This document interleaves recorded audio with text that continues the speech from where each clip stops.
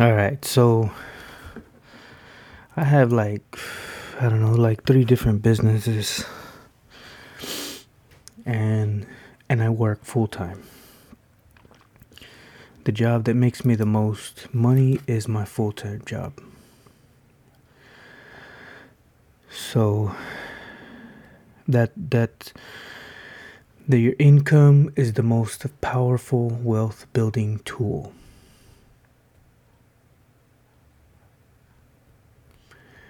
When you have income, you're able to build wealth.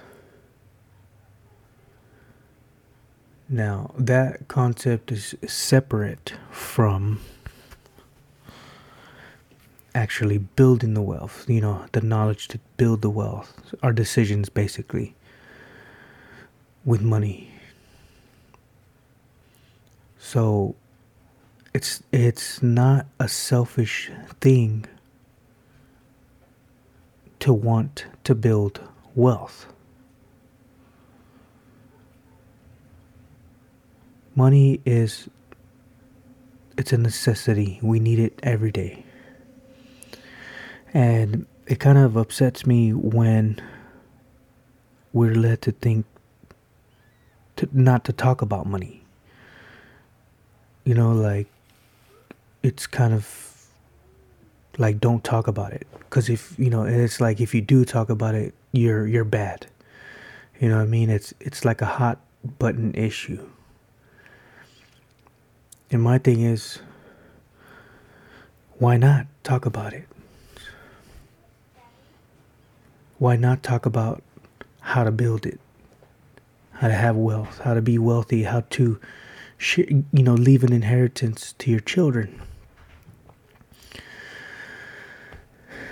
So as to be a blessing to them.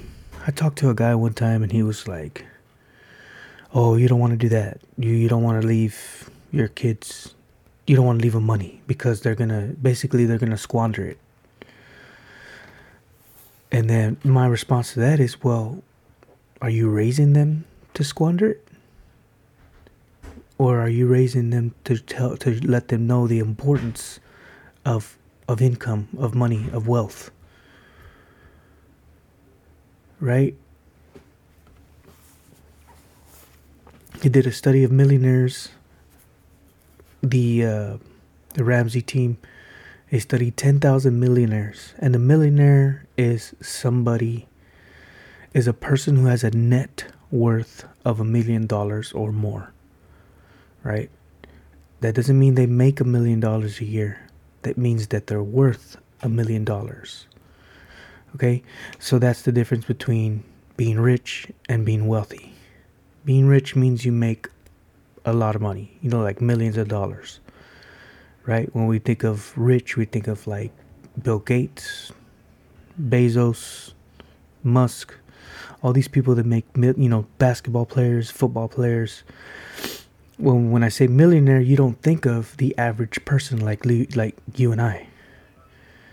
And the professions in this study that generated that were worth $1 million, had $1 million net worth, were common teachers, engineers.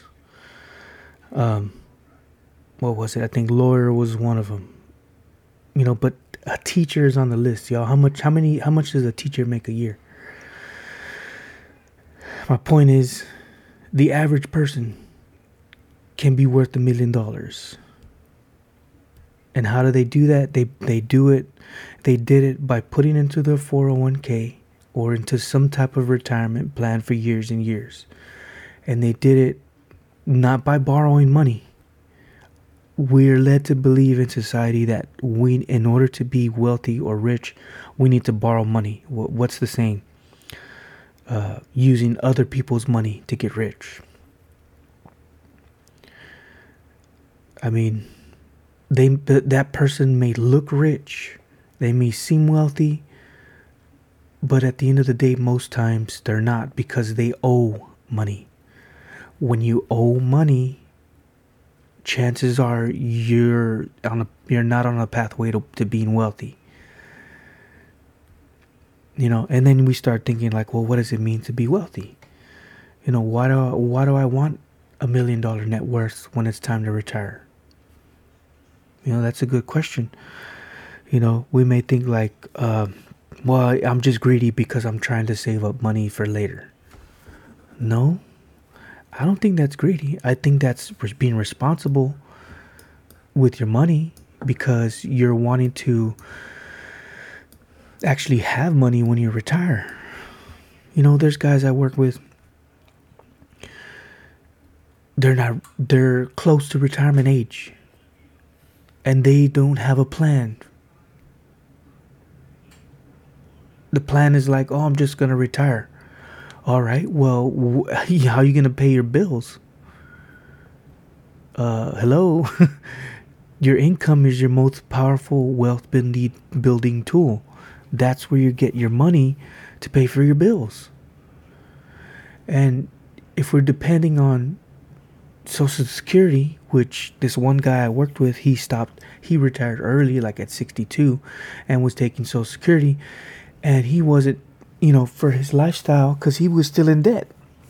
For his lifestyle, he wasn't able to afford it, so he had to take a part-time, he had to work legally until he made 22,000 for that year.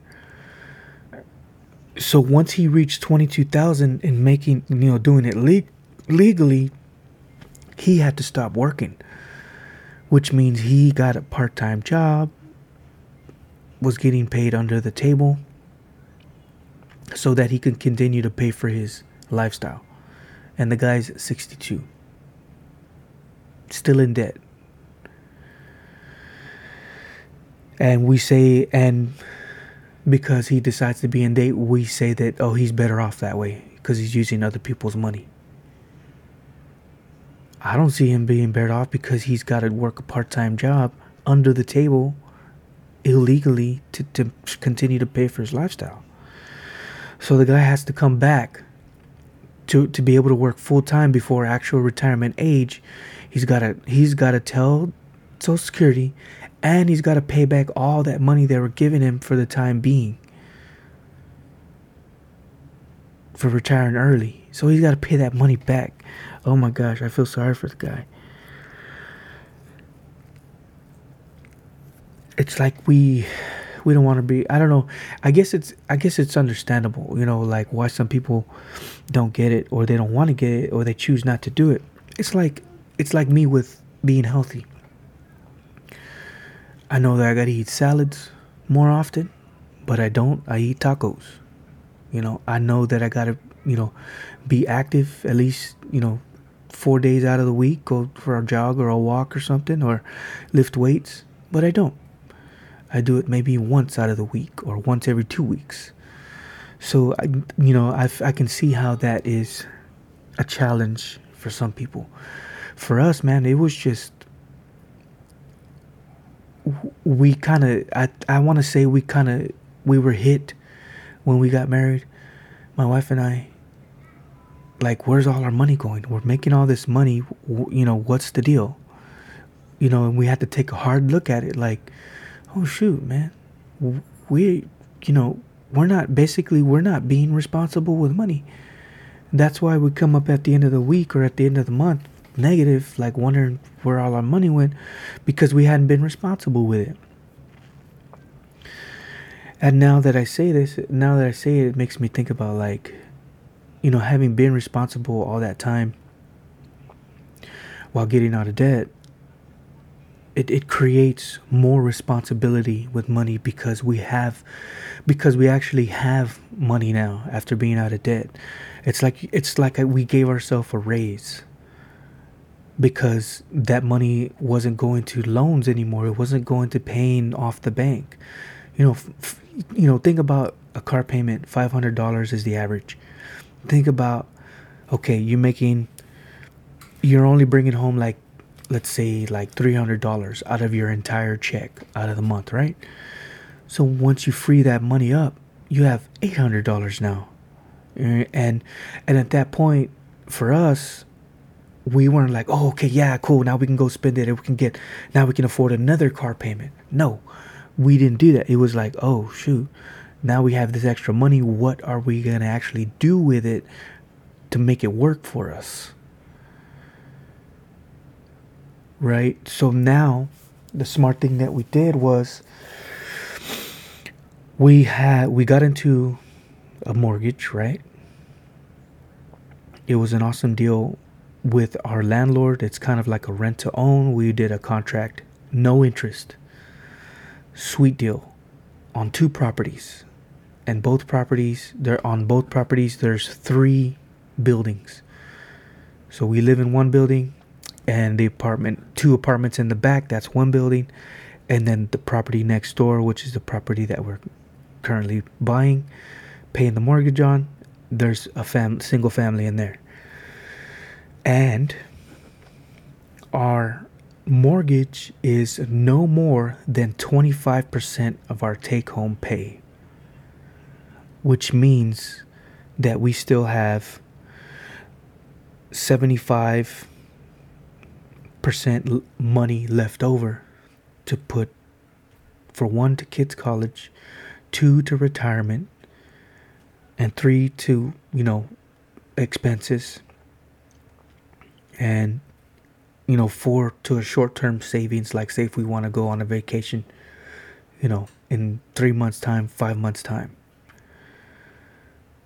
So when you're out of debt, I'm saying after we got out of debt, that more responsibility was being put into, it's being transferred into us getting paying off 2 properties, income producing properties. Once we pay these 2 properties off and we have less than 3 years, close to 2 years, and I'm 39, so I'll be 41, 42. My wife will be younger than that. When we have 2 paid for properties, debt-free, income producing properties, debt-free, can you imagine the more responsibility that we're going to need when that occurs? Because we're going to be getting the rent money from the apartments in the back, and we're going to be getting the rent money from the house next door, on top of our work in our 40-hour jobs. Tell me that's not a pathway to wealth. Debt-free, don't owe any money. Tell me that's not a pathway to wealth. So, beating on the debt drum here. Get out of debt. Get on a budget. At times, live on less than you make, so that you can get out of debt while you're on a budget. Once you're out of consumer debt, finish paying off your mortgage with all the extra money that you were throwing to the consumer debt. You don't have to do all of it. You can do some of it, just not as intense. So that way you can take a vacation here and there. That way you can enjoy some of your money while you're paying off your mortgage. Pay off the mortgage, debt free. No, you don't owe anything.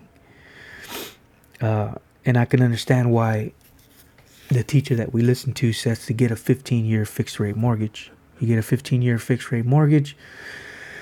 That way these millionaires, that way you can pay it off sooner. These millionaires that were studied in that millionaire study by Dave Ramsey, the Dave Ramsey research team. You can look it up. Chris Hogan, millionaire study. These millionaires paid off their home in an average of 10 years. 10 years. Compare that to 15-year fixed rate mortgage. Compare that to a 30-year mortgage adjustable rate. Oh my God.